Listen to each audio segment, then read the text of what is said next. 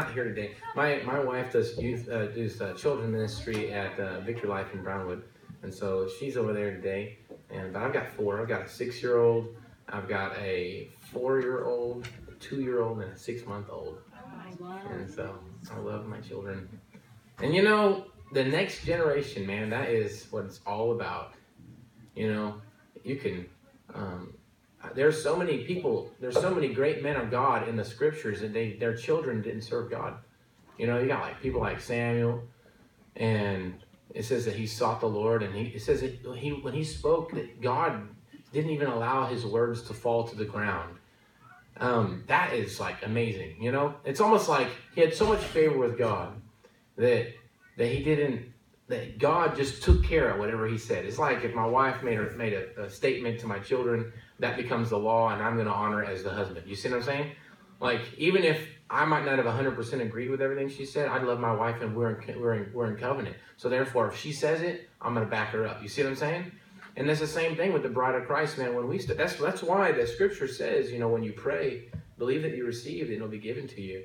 It's not so much about going against God. I mean, we should always be seeking the Lord and have his heart. But when we have the desires of God, he honors what we say because we love him with all of our heart. You see what I'm saying? And, so Samuel, he was so in tune with the heart of the Father that if he said something, even if it was slightly off, it says in the word that he did not allow his words to fall to the ground. And that sounds kind of weird, but I believe that's the case for us, when we really seek God with all of our heart, and it's truly our heart's desire to please the Father. There's a lot of grace for our mess ups. There's a lot of grace for our failures. And there's a lot of, God just takes care of us, Yeah, I know you made a mistake, but I'm going to take care of you anyway. And that is amazing. That's the cross, man. But you see, Samuel's sons, it says that they were corrupt and that they didn't seek God. And then that's why the people demanded a king, because his children were corrupt. And so of course, God didn't want him to have a king, and he wanted to be king of their hearts.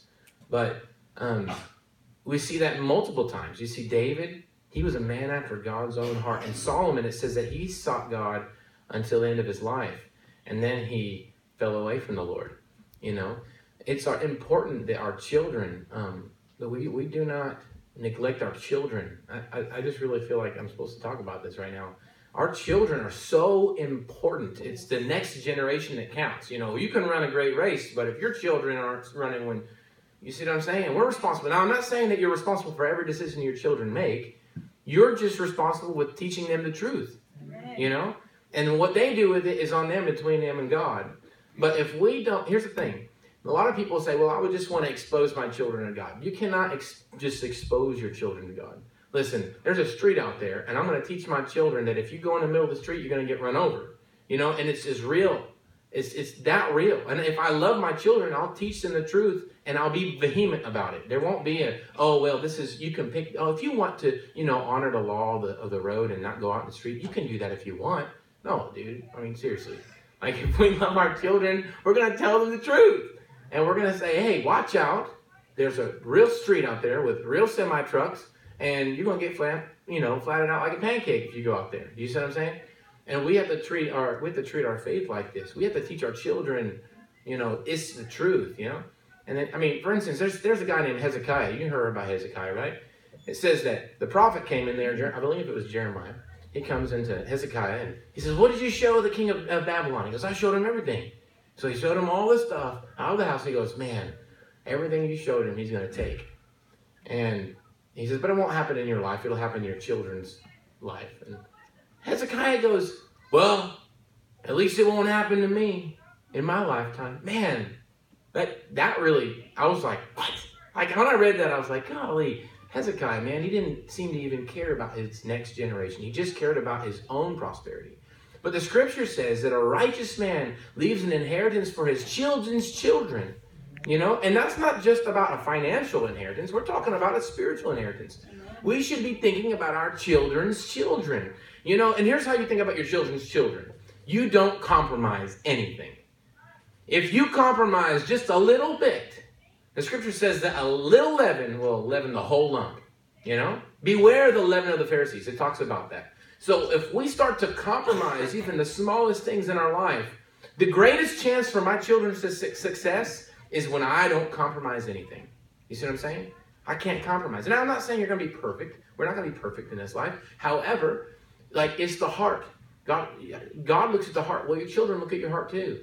You know, they're going to watch you. They're going to see, man, did my parents love God with all their heart? You know? And that's what's going to make the difference, man. When people look at your life and say, man, well, he wasn't perfect, but you know, I see that he sought God with all of his heart, and I see the fruit in his life. So, anyway, I just want to encourage you. That was not my teaching. That was just what I really felt like I should share. You know, we got to watch out for our children. And really compromise. I'm going to talk a little bit about compromising. Little things, you know, that compromise. I have it on there, but that's okay. I'm just going to be led by the Holy Spirit. My brother over here is recording, and I have my notes on my phone. But I also have these notes, so we're okay. If y'all go to John chapter 5, 44, we go there. Everybody turn John chapter 5, verse 44. Father, I thank you, Lord, in the name of Jesus, for your word. And I thank you, Father, for your word to transform our lives. And I thank you, Father, for good trees to come out in good fruit. In Jesus' mighty name. Amen. Amen. Awesome. So we're in John chapter 5, verse 44. And it says right here, how can you believe when you receive glory from one another and do not seek the glory that comes from the only God? All right, now, I grew up in church, and I always heard this phrase, you know, God gets all the glory, right? And that's like a really cliche deal, okay? I'm just going to say. But right here it says that, that there's glory that comes from the Father, okay? John chapter 17 talks about how Jesus prayed, and he prayed for his people and his disciples, and he prayed for the people that would come after the disciples and come to know Jesus, come to know God through their witness. And he says, I pray that, he says, here, let's go to John chapter 17. Let's just read it. It's just too good. I don't want to mess it up, you know? John chapter 17. So, John chapter 17, verse 3 says, and this is eternal life, that they know you, the only true God, the Jesus Christ whom you have sent. It says, I glorified you on earth, having accomplished the work that you gave me to do. So this is how you bring glory to God. Not by singing praises. You bring glory to God by accomplishing the work that he gave you to do. Okay? So, my good buddy right here, he says, I don't want to be a 6 Pro Christian. You know what I mean? No offense to anybody who's on 6 Pro. But we don't want to be in the back row Baptist, right? The one that just doesn't, you know, that doesn't do anything for the kingdom of God. Listen, I talk about this all the time. I believe, man, we have become spiritually obese, where we come to the church and we receive the word of God and we get super fat. No offense, I'm not being offensive. I'm just talking real, okay? Just please hear me out, okay? I'm not trying to be offensive to nobody. I'm just saying, I want to speak to your heart, okay? When we come and we just feed on the word and we get overweight, man, and we have all of this word and we don't do anything with it. You know, a good diet and exercise is how you stay healthy. It's the same thing for spiritual. A good diet of the word and exercise is how you stay spiritually fit. You know? And so sometimes we think, oh, I've done all this study. Well, whoop-de-doo. Great, you got all this study. I got people, man, that come to my discipleship house that have so much word in them. They know the word. They went to prison for 15 years and read the Bible 5 times. But they're doing nothing. And sin is wreaking their life. And they can't overcome anything. Amen. The reason why is because of love of the world. Here's the deal. They have all this knowledge. Listen, knowledge alone does not save you. It says in the word in James that the devil knows that Jesus is the Son of God. And he shakes. He's shaking in his boots. But he's going straight to hell. You know? Well, listen, there's 3 parts to your salvation here. You have your spirit, you have your soul, and your mind, and your body. Okay? If you go over to Hebrews, keep your finger in John chapter 17. Okay? And go to Hebrews chapter 4.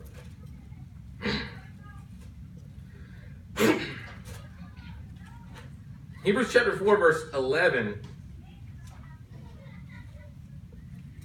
It says right here, let us therefore strive to enter that rest, so that no one may fall by the same sort of disobedience. For the word of God is living and active, sharper than any two-edged sword, piercing to the division of soul and spirit. So I grew up in church believing that the soul and the spirit were the same thing. They're not. Okay, there's actually 2 different Greek words. The word soul means suki, which is the same word you get for psychology. psychology. You know what I'm saying? So it's the mind. The soul is your mind. You have will and emotions in your mind. You also have emotions in your spirit too. That's why the spirit can be grieved. Okay, so there's this thing inside of you. It's called your heart. It's the inside of you. It's your inner being. Okay, you have your outer being, which is your body, and your inner being, which is your heart. There's so much conflict here. Scripture talks about how you can get a new heart, right? And it also talks about how some people believe, like some scriptures say, you can be healed, like your heart is healed, and your heart can be mended, right? The binding of the brokenhearted, right? So there is the healing, but there's also a part where you get scrapped a whole brand new one, okay? And so it gets confusing, because I've heard people say, well, you can't get a healed heart because you have to get a brand new heart. Well, that's true. Both are true. Because right here it says that the heart is actually made of two things. Check this out. It says, piercing and the division of the soul and of the spirit, the joints and the marrows. So let's do two columns here. You have your soul. In this column here, I normally have a board with me I can write on. So you have your soul and your spirit, okay? So the soul, underneath the soul is your joints, and underneath the spirit is your marrow. All right, you see that the joints and the marrow is deeper than the joints. The joints connect bone to bone, right? Your soul connects your spirit to your body. There's a middle ground, okay? You have your spirit, and then in the middle is your soul, and then your body, okay? Your spirit communicates to your soul, and then your soul communicates to your body. All right, so your soul is like a joint. Does that make sense? All right, but it says your spirit is like the marrow. It's the deeper part of what holds you together. It's the deeper part of your inner part. See, the inner part of you is your frame, right? You have your outer part, which is your body, and your inner part, which is your body, your bones, your frame, right? So inside your frame is your marrow, all right? So it compares your spirit to the inner part of your soul. Okay, does that make sense? There's a deeper part of you, and it's your spirit. Okay, and it says in the scriptures that he's made us alive in Christ. So before Christ, this spirit part of you is dead. Yep. It's sick. Okay, in Christ, it's alive. It's brand new. It's wall-to-wall Holy Spirit. Okay, brand new. There's nothing you can do. You can't lose this part. This can't get shaken. This is 100% God, 100% Holy Spirit. It's whenever you become one with God. Does that make sense? Yeah. And it says that his spirit speaks to our spirit. So there's even this understanding that there's a big spirit inside this little spirit. It's like married together, okay? And I don't know how to explain it. All I know is that just like when a man and wife come together and they become one flesh, even though there's two of you, right? You become one flesh. Whenever we become one with God, we become one spirit. I don't know how to describe that. It's a mystery of the gospel, but it's the truth. Okay, and I can only say it like that. Like I don't want to get weird. I want to get like a Mormon or something like say that I'm on God now. You know what I'm saying? I want to be like that. But at the same time, like we are one. I don't know how to describe it. And Jesus describes it as the same as him being one with the Father. Check this out. Go to this. Oh, stay here. We'll keep reading. And discerning. Watch this. And the word of God is piercing to the division of soul and spirit, joints and marrows, and discerning of the thoughts and intentions. So you know what your intentions are. Your intentions are the thoughts of your thoughts. Okay? They're deeper than your thoughts. They're the intentions of the heart, right? The thought, watch, it says the thoughts and intentions of the heart. So the heart is made up of two things. You see this? Your heart is your soul and your spirit. Okay? So that's why it gets confusing, because we talk about the outer being and the inner being. So that's really, everybody gets that. But there's a part of you, man, the inner part of you that's actually made of two parts. And it's the soul and the spirit, okay? So, the reason why I'm talking about that is because when we talk about salvation, there's a big teaching sometimes about losing your salvation. And this is the key to understanding what people really talk about when they talk about falling from grace, for instance. There's a scripture that says, if you abide by the law, you fall from grace. What are we going to do with that scripture? I'm going to talk about that today, okay? Because there's this grace that happens in your life. When you're born again in the spirit, grace enters into your life, and you are a new creation. Done deal. Never going to end. Done. It's over. It's a done deal. You hear me? But then there's another part of you called your soul, which has to be renewed. See, it's your mind. The Bible says that you must be transformed by the renewing of your mind. Okay? Well, then your body one day is going to die, and it needs to be resurrected. Okay? So, you have a born-again experience in your spirit. You have a renewing experience in your mind, and you have a resurrection experience with your body. That's how salvation works, okay? There's three parts of your salvation. You are born again in the spirit, you're renewed in your mind, and you're resurrected in the body. Does that make sense? Yes. All right, so you can see now when you're in this world. Check this out. You're in this body. This body, I like to call it the Trojan horse of the world. Like, it's how we sneakily get into this world and overcome it, okay? Without the body, you cannot affect this world. Okay, your body is important. It's stupid though. Like, I hate it. And it just wants to sin all the time. And it just wants to be selfish all the time. You know what I'm saying? Yeah. And here's the thing. Whenever you know who you are, okay? Keep your finger in John chapter 17 and go over to 2 Corinthians chapter 5.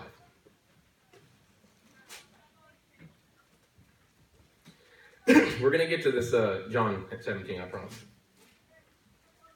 But I'm trying to be led by the Holy Spirit. So, 2 Corinthians chapter 5. This is right here. Verse 14. I like to read this whole little passage. You can't really not read. You can't read one scripture here. The whole thing works together. For the love of Christ controls us. I like this. It's actually, another translation says it compels us. Yeah. Okay? For the love of Christ compels us, because we have concluded this, that one has died for all, therefore all have died. Okay, so you've died in Christ. All right? This is so awesome. You know that you can't get set free from sin unless you die? The Romans talks about that. I think it's in chapter 4 or 5. It says that you cannot get set free from sin until death comes. You know why we were taken out of the garden? When we were in the garden, we ate from the tree of knowledge of good and evil, right? Mm-hmm. And the scripture says that he brought us, he says, man has become like us, knowing good and evil. We need to take him out of the garden. So he takes them out of the garden. And the reason why is because if they ate of the tree of life, they would have been eternally in a state of sin and would have been separated from God forever. Okay? So death actually is a form of mercy. It's the reason why judgment happens is because it has to be made right. So sin, you break the law, now things have to be made right. Okay? So you can't ever be made right until you die. Okay? And that sounds weird. We think of death as a bad thing, but death is really a good thing. Death frees you from sin. It's so awesome. Okay? But see, in Jesus Christ, we die in Christ. So now I'm set free. It's like I'm pulling down something that happens before it happens. It's kind of cool. Like, did you know that you can get access to promises that aren't for your time? Like, we always talk about God's timing, right? Did you know that you can break that rule? I'm going to watch this. Check this out. I know that sounds weird. Don't stone me. God's timing, I challenge you, find it in the Bible. There's no verse that actually says something about God's timing. Okay, now, there's a lot of things that allude to it. For instance, in the proper timing, and we'll talk about stuff like that, right? Like Jesus came in the proper timing, prophetically, right? But the timing, check this out. When Mary came to Jesus and said, hey, they ran out of wine, and Jesus says, it's not my time yet. Now, if anyone knows the timing of God, it's Jesus. Yeah. And he's telling his mom, no, it's not my time. And she looks at the guys and says, just do what he tells you to do. She violates this timing. And he, out of his time, turns water into wine. It wasn't the right time. But there was a promise that Mary held on to before the right time and pulled down something that was not for her time. Do you hear what I'm saying?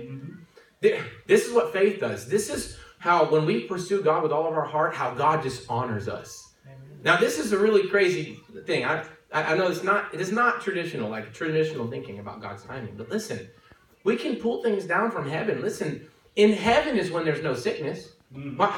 How do you think we can pray for his kingdom come, his will be done on earth as it is in heaven? There's no sickness in heaven. So when I go pray for people, I'm praying for something that's not for this time. You see what I'm saying? I'm bringing something into this earth by faith, believing in our promises for the future. It's so cool. Yeah. It's so cool. This is how Elijah did it. How do you think Elijah saw miracles and stuff?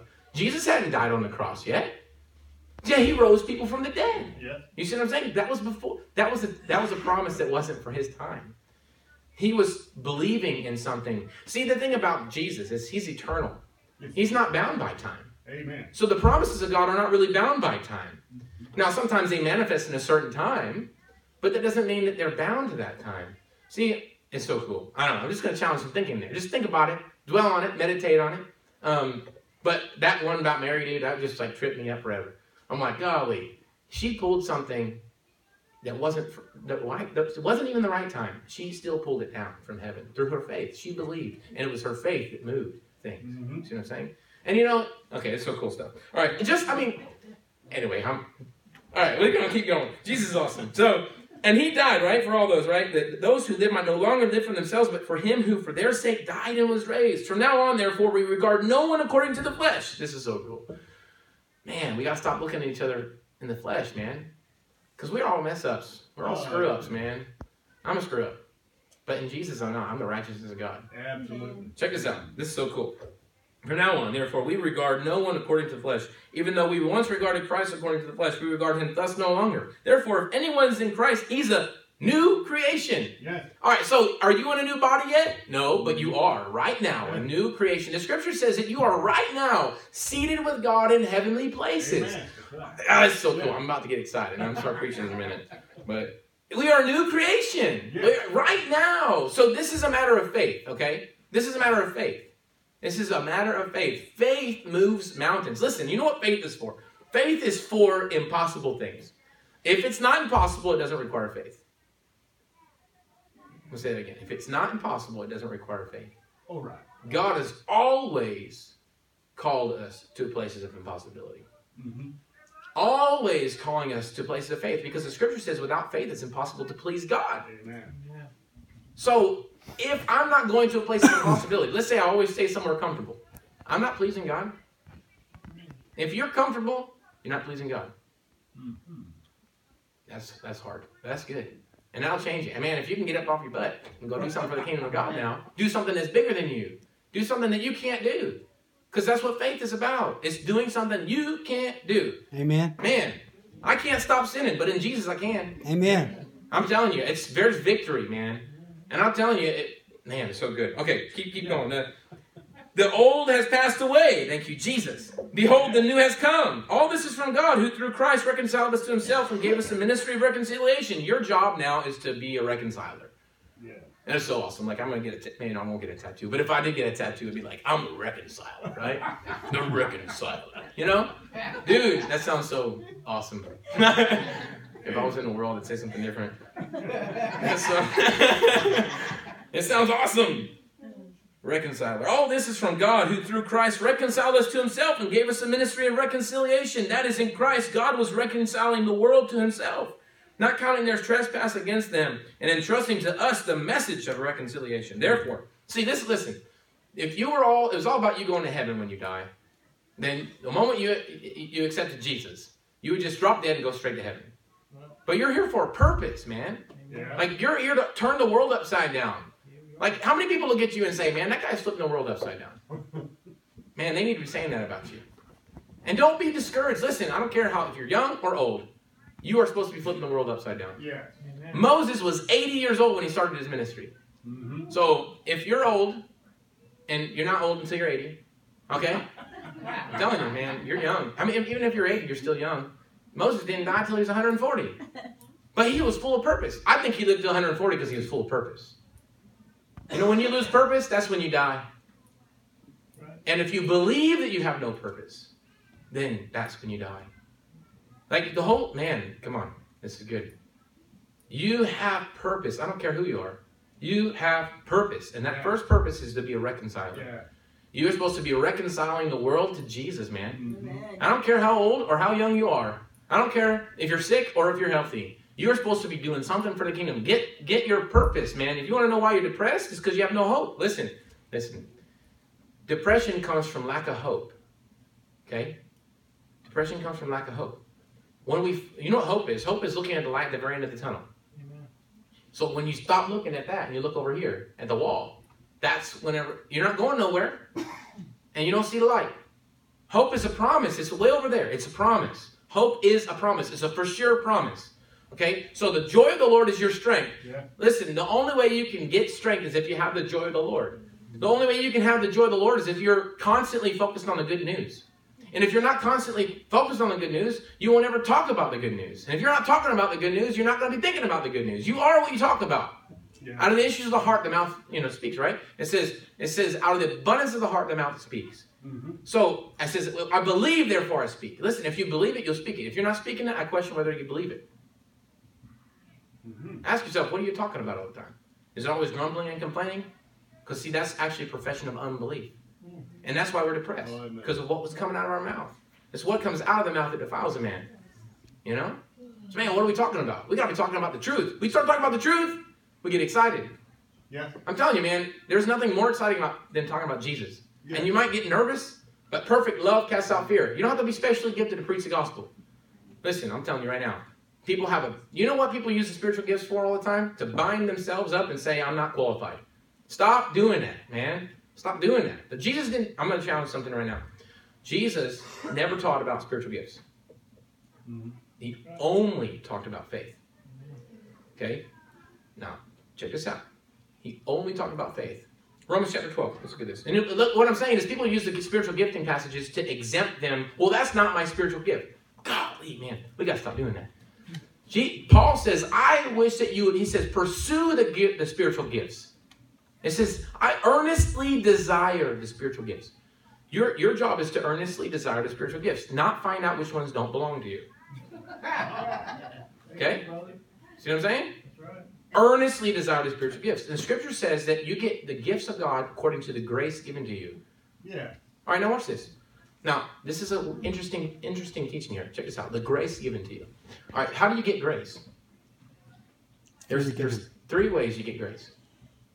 Ephesians says, for by grace you've been saved through faith.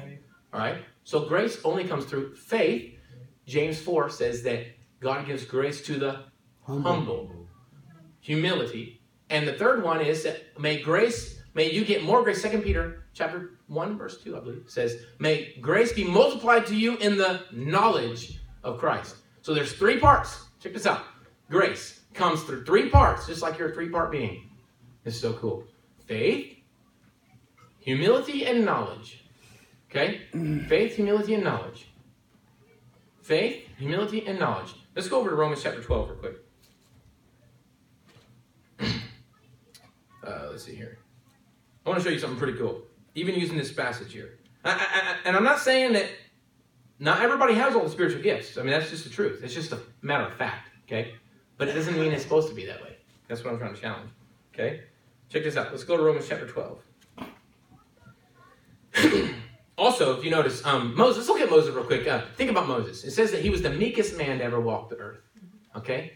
He operated in some of the coolest signs and wonders. Signs and wonders. And there wasn't no spiritual giftings for that. Like, it was just signs and wonders. Like, it wasn't just healing. It was like he smoked the dust, and then the dust came up and turned into gnats. So I mean, like, come on, right? The water turned into blood. Crazy stuff, Now, I'm not saying... God worked through this man who was humble. You see what I'm saying? He says he was the meekest man. It was his humbleness. Check this out. You talk about being chosen by God. What makes you chosen by God?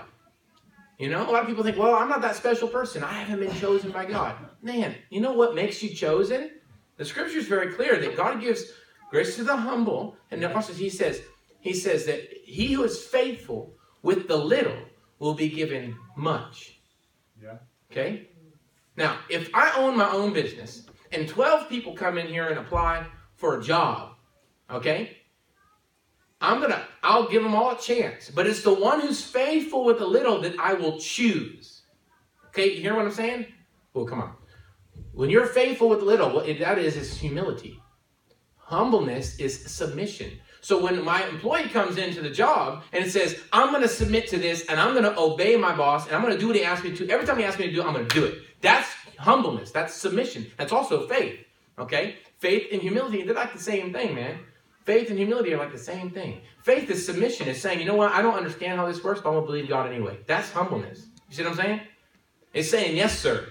That's faith and humility are just saying, yes, sir. I'm submitting to God. All right, so if they come in here and they say, yes, sir, to me, and they obey what I'm telling them to do as my employee, it's the one who's humble. It's the one who wants it and takes ownership of it. It's the one who takes it by the horns and runs with it. You see what I'm saying? We're talking about the guy who submits himself fully to this calling. That's the one I choose. It's not a matter of who's gifted more. Well, he has more giftings. Or, well, he's better. I like him better. It wasn't that. It's the one who submitted himself. You see what I'm saying? And that's the way it is every time. God's always looking for the man or woman who's humbling themselves to God. It says, pray for the workers. For the workers are few. Whenever you own a business, I'm not saying that God's desperate, but I'm saying, check this out. If you own your own business and there ain't any good workers, you're going to hire everybody until you find a good one. You see what I'm saying? And you just hire and fire until you find good ones. And I believe it's the same thing, man. The workers are few. Mm-hmm. If you raise your hand to say, send me, he's sending you. It's a done deal. The workers are few. Jesus said, pray for the workers of the harvest, for the workers are few. So we got to get out there and start doing the kingdom work, man. We got to keep doing the kingdom work. And and when you humble yourself to God, you start to learn who you are in Christ.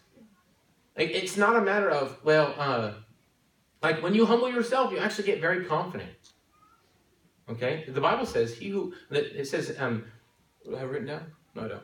It says, when we humble ourselves before God, He exalts us. Yes, He does. Okay? Check this out. If you go into a conversation with God, okay? If you go into a conversation with God, and you don't come out very confident, then you did not go in humble.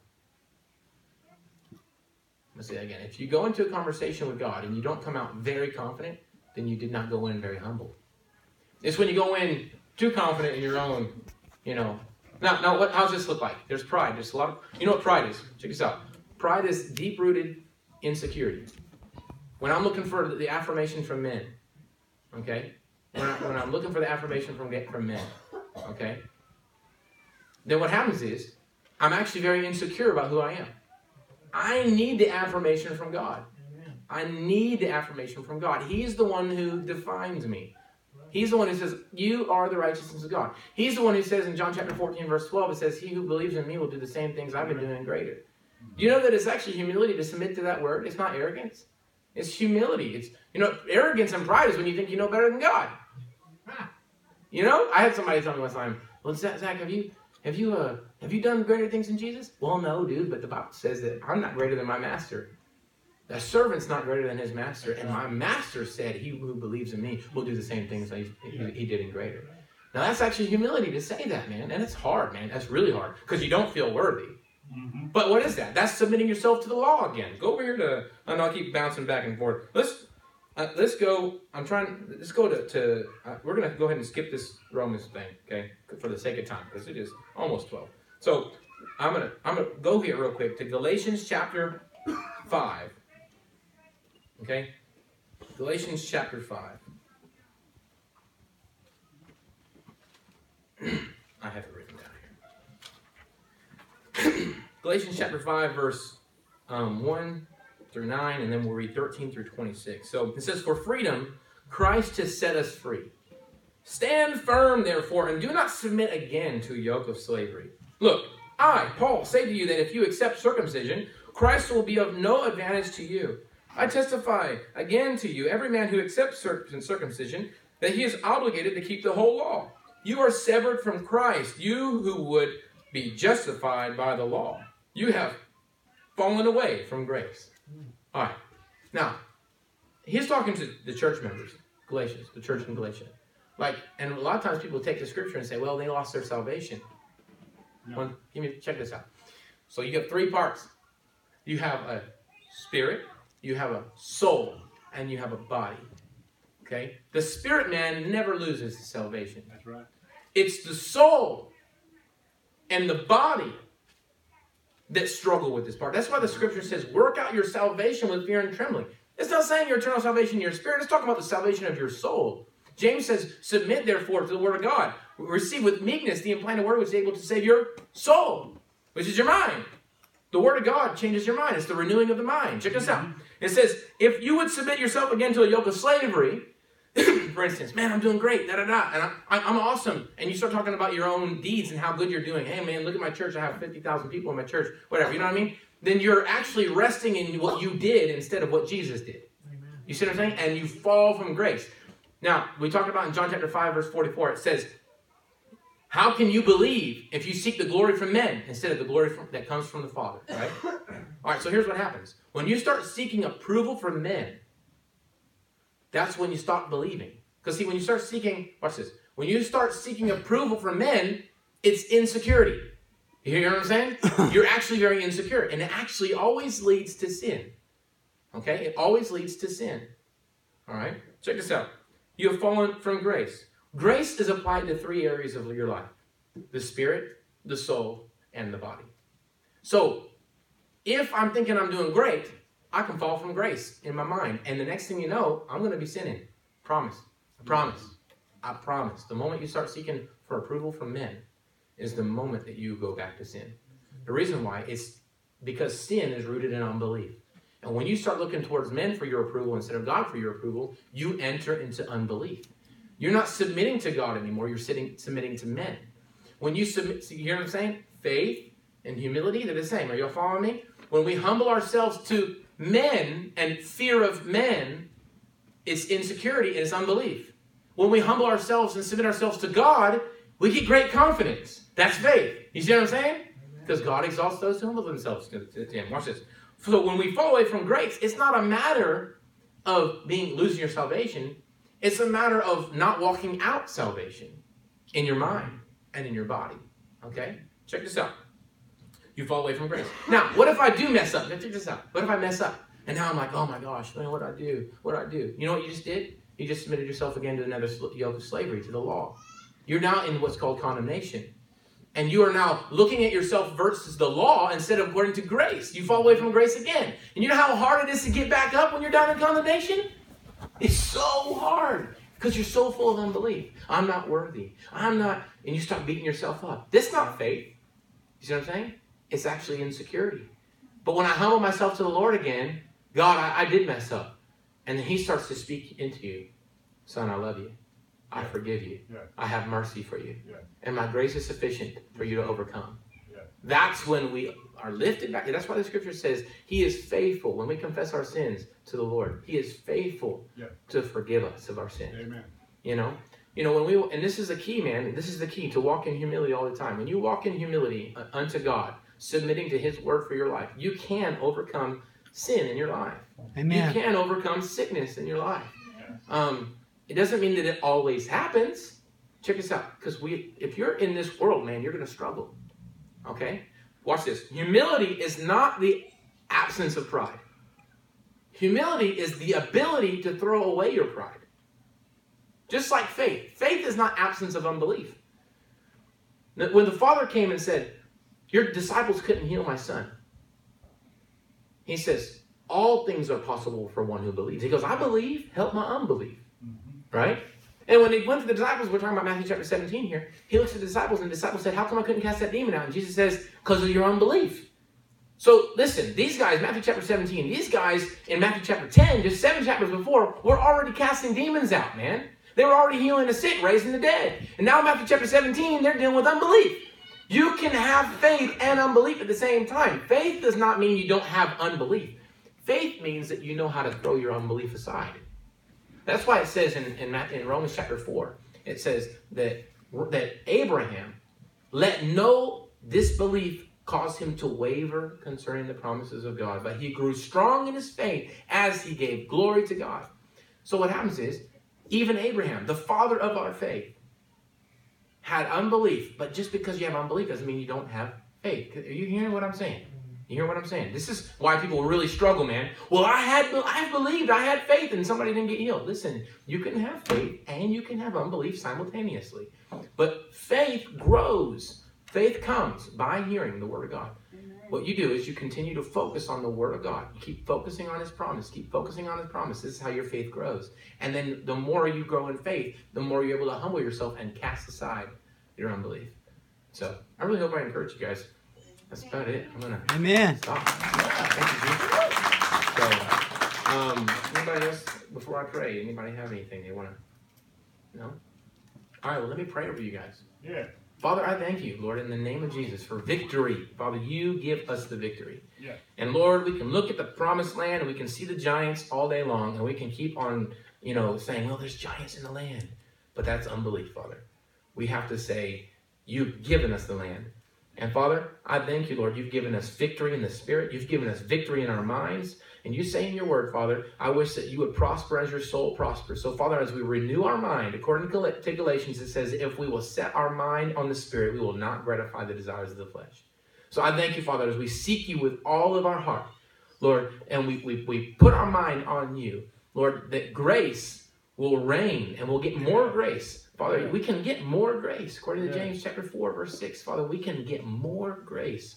So I thank you, Father, that we can grow in grace. And Father, we can walk out our grace. And Father, that grace is the power to overcome. In Jesus' mighty name, amen. Amen. Amen. Praise the Lord. Thank you. Bold word from Zach Spiegel. Bold as the Lion Ministries. God bless you. Make yourself available to talk to him.